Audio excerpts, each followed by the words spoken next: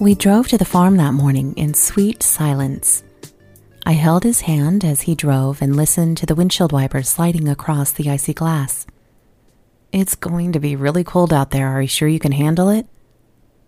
I didn't answer him, but just looked at him, smiled, and touched the back of his neck where his skin met his collar.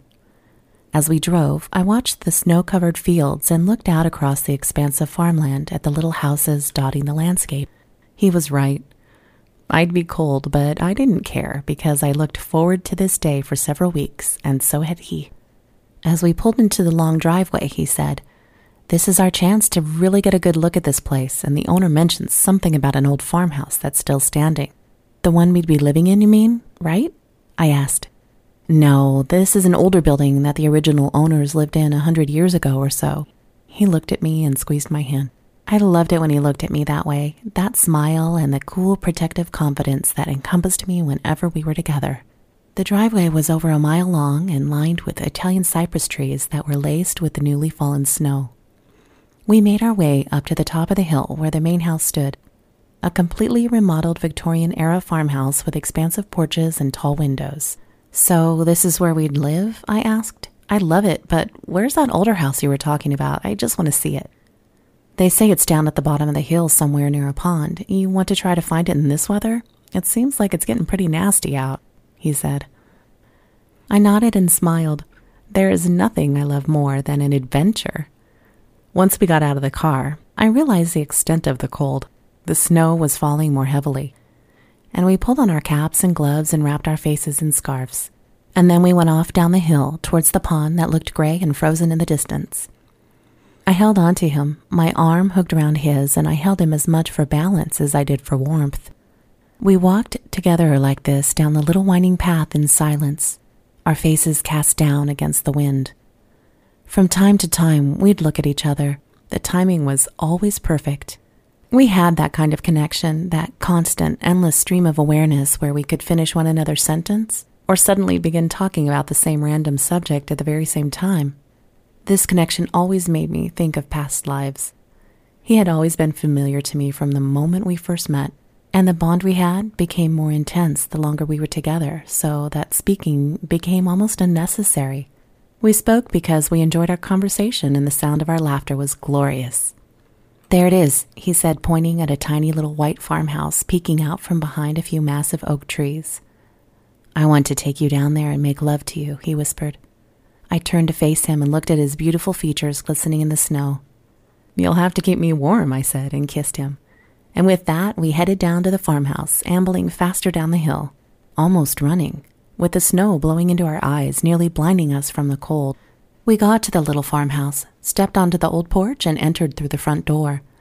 The empty house was surprisingly warm, and it felt as though the family who had lived there only moved out a few months earlier. We walked through the rooms of the first floor and smelled the faint traces of cooking, the soft smell of bread mixed with the warm and smoky scent from the fireplace.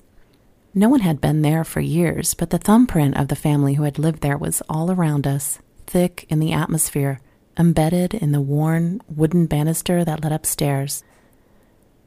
And all through the rooms we found traces of their lives, doll clothes in the closet, pots and pans still tucked into the cupboard, a lonely desk under a window, and an old boot tossed into a corner. I decided to wander up to the second floor. I started up the stairs cautiously, not knowing if their age would support any weight, but they seemed sturdy enough, so I climbed the stairs. And as I did, I felt him grab my hand. I looked over my shoulder at him and smiled gently, and he squeezed my fingers through his gloves. At the top of the stairs, there was a landing with a large window that looked out over the pond. And as I stood there, I felt him moving closer behind me and wrap his arms around my waist. We stood there together, and he nuzzled at my neck through the layers of scarf and fabric until I could feel the cold shock of his lips against my skin. "Let's go into this other room," he said softly, and led me back down the little hallway to what must have been the main bedroom. It was completely empty except for a strangely ornate pink mirror propped up in the corner. He and I stood before it looking at our reflection, holding each other, bundled against the cold, and I felt that pang of longing as I watched his hands caress my back.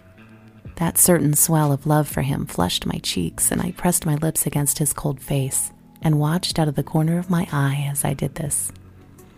He looked into the mirror and saw me watching and smiled. Then he kissed my forehead and then my mouth, and then he pulled off his gloves so that he could feel my lips against his with his fingertips.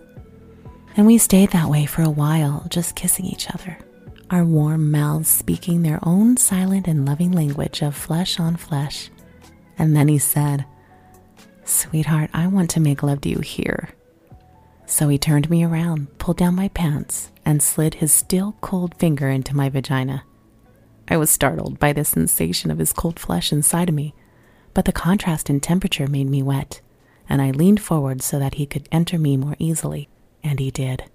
His cock was warm against me at first, but the coldness took hold and made it chilly. And so he slid in and out of my wet sex, feeling warm and then cold and then warm and then cold again. I could hear him breathing harder, and together we watched ourselves making love in the pink mirror. There we were, me bent forward holding onto the wall for support as he thrust into me. The cold was all around us, but the intensity of that moment and the contrast of his cold flesh against the warmth of mine sent me into ripples of orgasm. And I came, and all I could hear was the sound of our coats rubbing together and his breath deep and quick like an engine. And then there was that sudden swell of his penis before it filled me with a river of his cum that in no time was seeping out of me and running down my cold and naked thighs. He was beginning to move more slowly, letting that moment subside, when we suddenly heard the front door slam, and together we scrambled to pull our clothes back on, guarding ourselves against whoever it could be interrupting us this way. Silence. We slowly went back downstairs and looked all around, but there was no one, just the wind whistling through the drafty windows. We stood there together, hand in hand, marveling at the strangeness of it all, both of us thinking about the family who'd lived there years before. They say there's magic in mirrors, that the glass holds every reflection like a memory bank. When you look into an old mirror, you release all the images held there and free them. You give them new life, and so we stood there together in that old farmhouse, happy and laughing and surrounded by memories that we had only just begun to know.